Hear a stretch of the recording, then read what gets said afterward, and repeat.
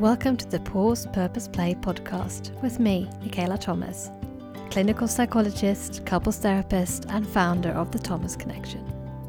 I help high-striving busy people let go of the pressure of perfection to create more joy, connection, and compassion in their lives. On this podcast, we promote balance over burnout through giving you the permission to pause, the curiosity to find your purpose, and the courage to play. Welcome back to the Pause Purpose Play podcast with me, Michaela Thomas. I think I've met the one. One of my clients once exclaimed to me after they met someone on an internet dating site. She felt that they were so drawn to each other, almost like moths to the light, that she felt that they had great chemistry. She was thrilled that they appeared to share the same likes and interests, that they were so compatible. She had met her perfect match. A year down the line, they broke up. Why? What went wrong? In this episode, we're going to think about how actually it's really important to bridge the gap between you. Thinking about how being different can add strength to your partnership, and not just how being different means that you're not compatible. We want to think about how connection and compassion are more important than chemistry and compatibility, and it's really important to know when to agree to disagree instead of trying to win the fight. So, do great minds think alike? Or is it more opposites attract? Do you need to agree on everything to feel satisfied in your relationship? Well, that's what we're going to explore a bit more in this episode that's built on Chapter 17, Bridging the Gap, from my book, The Lasting Connection. And I know you've had a lot of patience with me when I've been working my way through the book. We're now on 17 out of 24 chapters.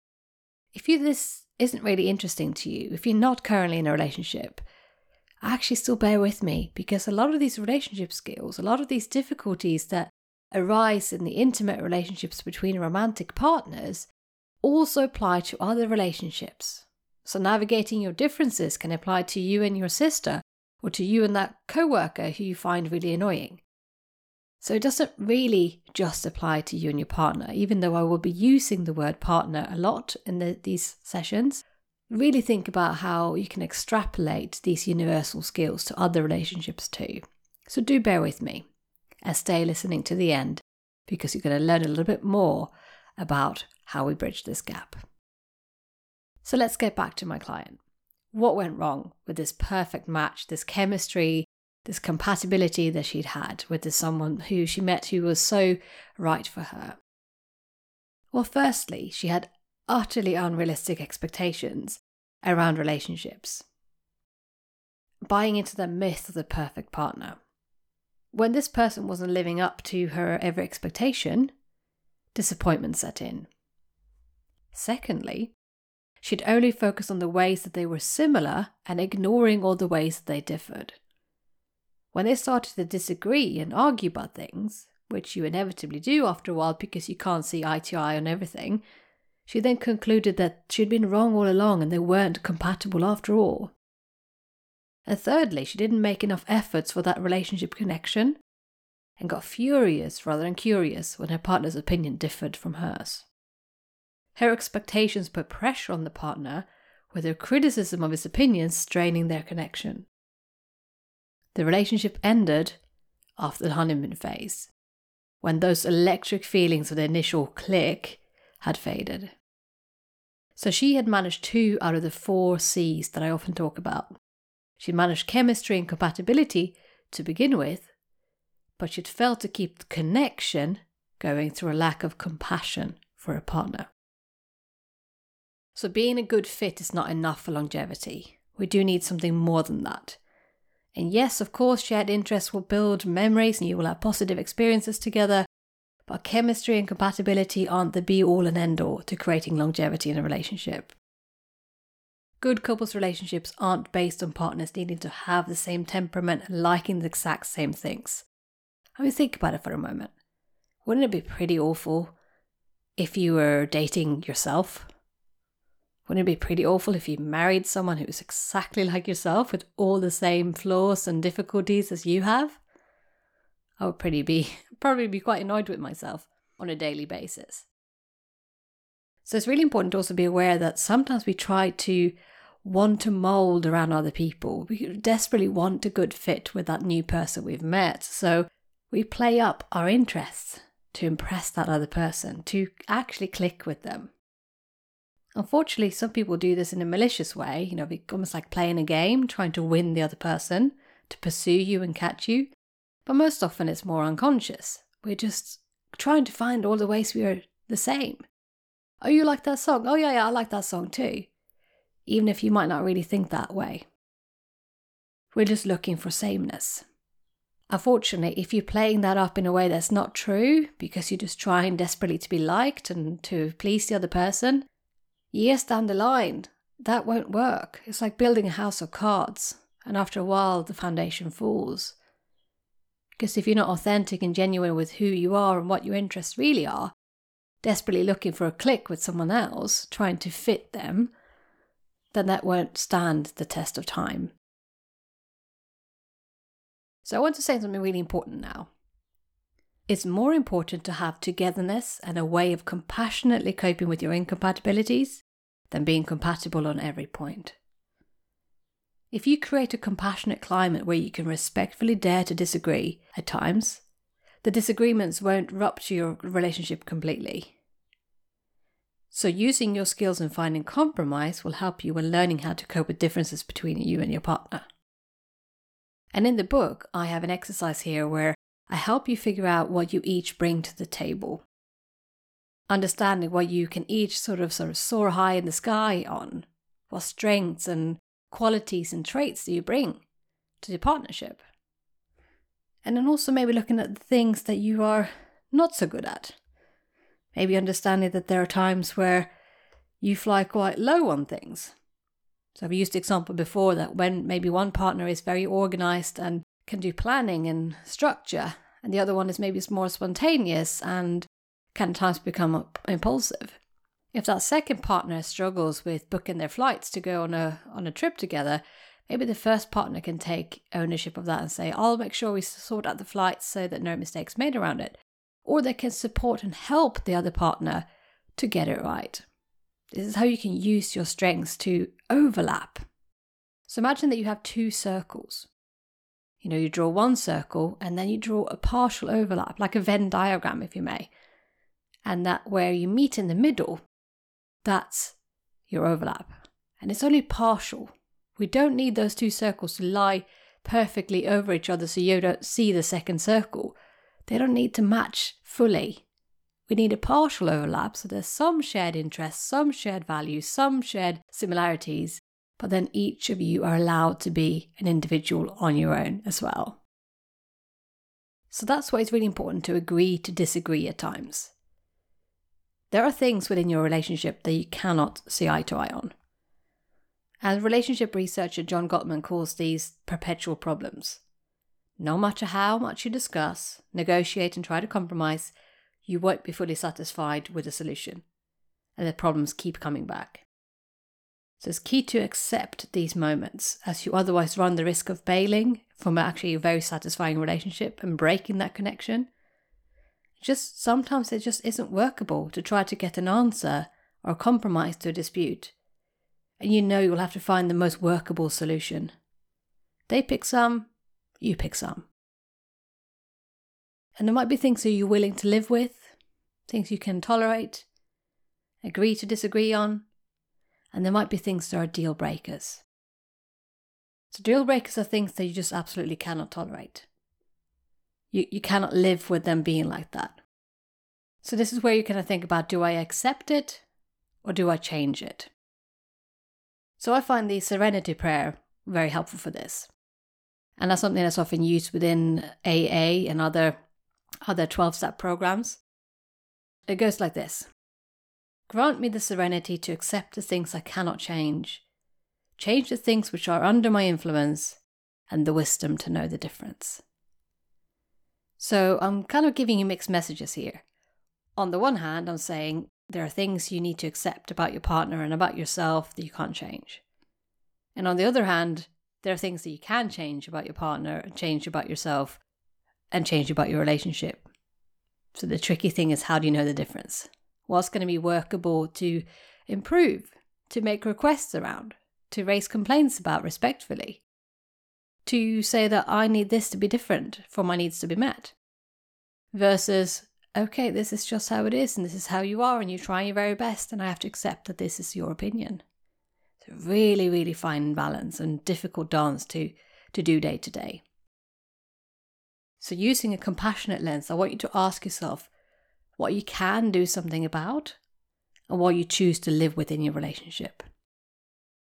Serenity comes from stimulating your soothing system, helping yourself to slow down and calm down and reduce the threat so you're able to get some perspective and clarity on your relationship. Acceptance is being able to see the world as it is, not as how you want it to be. Accepting with compassion means that you try to understand the journey that you and your partner have been on and what has shaped each of you. Accepting is not liking. You can accept your partner's flaws without liking them. And change is what happens when you become accountable for yourself, finding the courage and strength to take committed action to change your behavior and have that positive change ripple out of your relationship.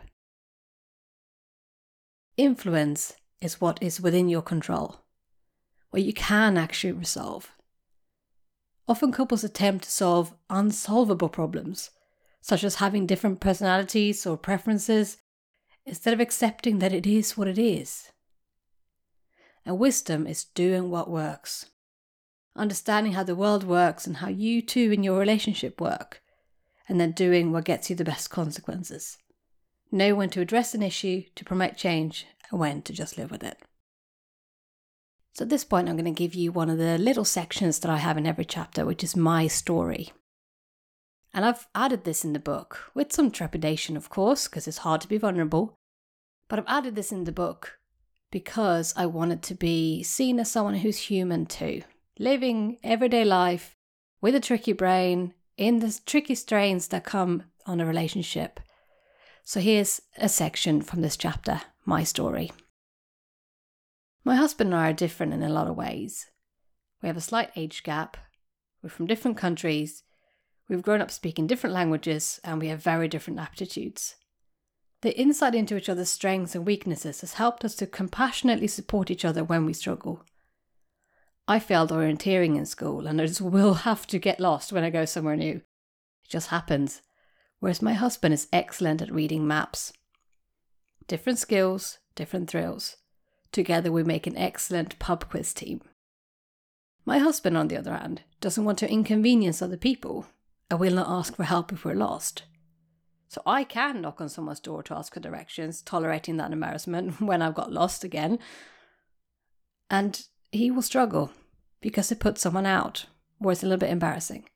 So yes, this has led to friction many times, but a lasting connection is not about not having friction.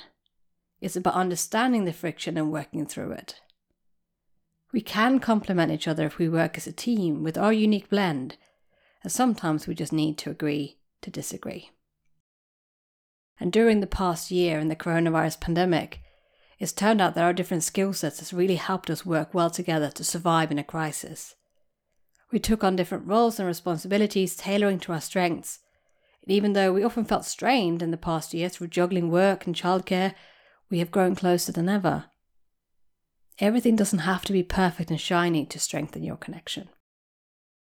So I want you to think about that now, how a compassionate couple can bridge the gap between you. How your different personalities, different skill sets, different interests, all of that are things you can either soar high on or fly low on, and you can think about who brings what to the table, who brings what to the partnership, and then finding compassion for your differences. So let me say it again, it's not about how compatible you are, it's about how you can bring compassion to your incompatibilities.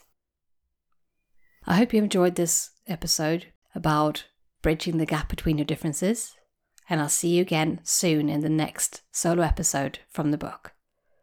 bear with me. This was chapter 17 out of 24, so we will be coming to the end soon, and then we'll be doing other themes. And you're more than welcome to drop me a message to suggest a solo episode you would like me to cover, any questions you want me to answer, any subjects you would like me to talk about that is related to being high-striving or struggling with busyness in your life, feeling overwhelmed, maybe feeling anxious or stressed out, maybe having even perfectionistic traits. So you can drop me an email on info@thethomasconnection.co.uk to suggest a topic. And if you found these topics helpful that I've been covering, make sure you share them to someone. Make sure you rate, make sure you review. All of these things help the visibility of the podcast, which means it's easier for me to continue to do these episodes. If you've enjoyed the ones covering the book, do remember that my course, The Compassionate Couple, covers the whole book in depth with video exercises to watch, audio exercises to download, written worksheets to fill in, and questionnaires to help you understand and improve the connection between you and your partner, whilst developing compassion for yourself and the person you love. If you're interested in learning more about the Compassionate Couple, you can go to thethomasconnection.co.uk/The Compassionate Couple. And until I see you next time, do take care of yourself.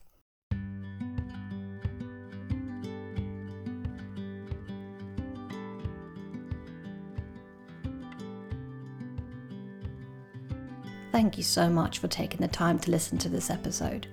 I know it's not easy when you feel busy and overwhelmed to find time for another thing to do. If this is you, if you feel overwhelmed or that you are close to your breaking point, then I've got a downloadable checklist for you that's going to help. This checklist is called Calm the Overwhelm. The first section has signs and symptoms of you being overwhelmed mentally or physically, showing you that you might be close to breaking point or burning out. The second part is actionable, easy things you can do to try to slow down and give yourself a break. And the third part is a checklist of all the things that might show up when you're asking yourself to take a break. Perhaps your inner critical voice will have an opinion about why you're not allowed to give yourself the permission to pause. To download this free resource, go to www.thethomasconnection.co.uk/calm. So that's thethomasconnection.co.uk/calm. This episode of the Pause Purpose Play podcast was presented by me, Michaela Thomas, and you can find me on thethomasconnection.co.uk. And because great work rests on having a great team, this episode was kindly edited by Emily Crosby Media.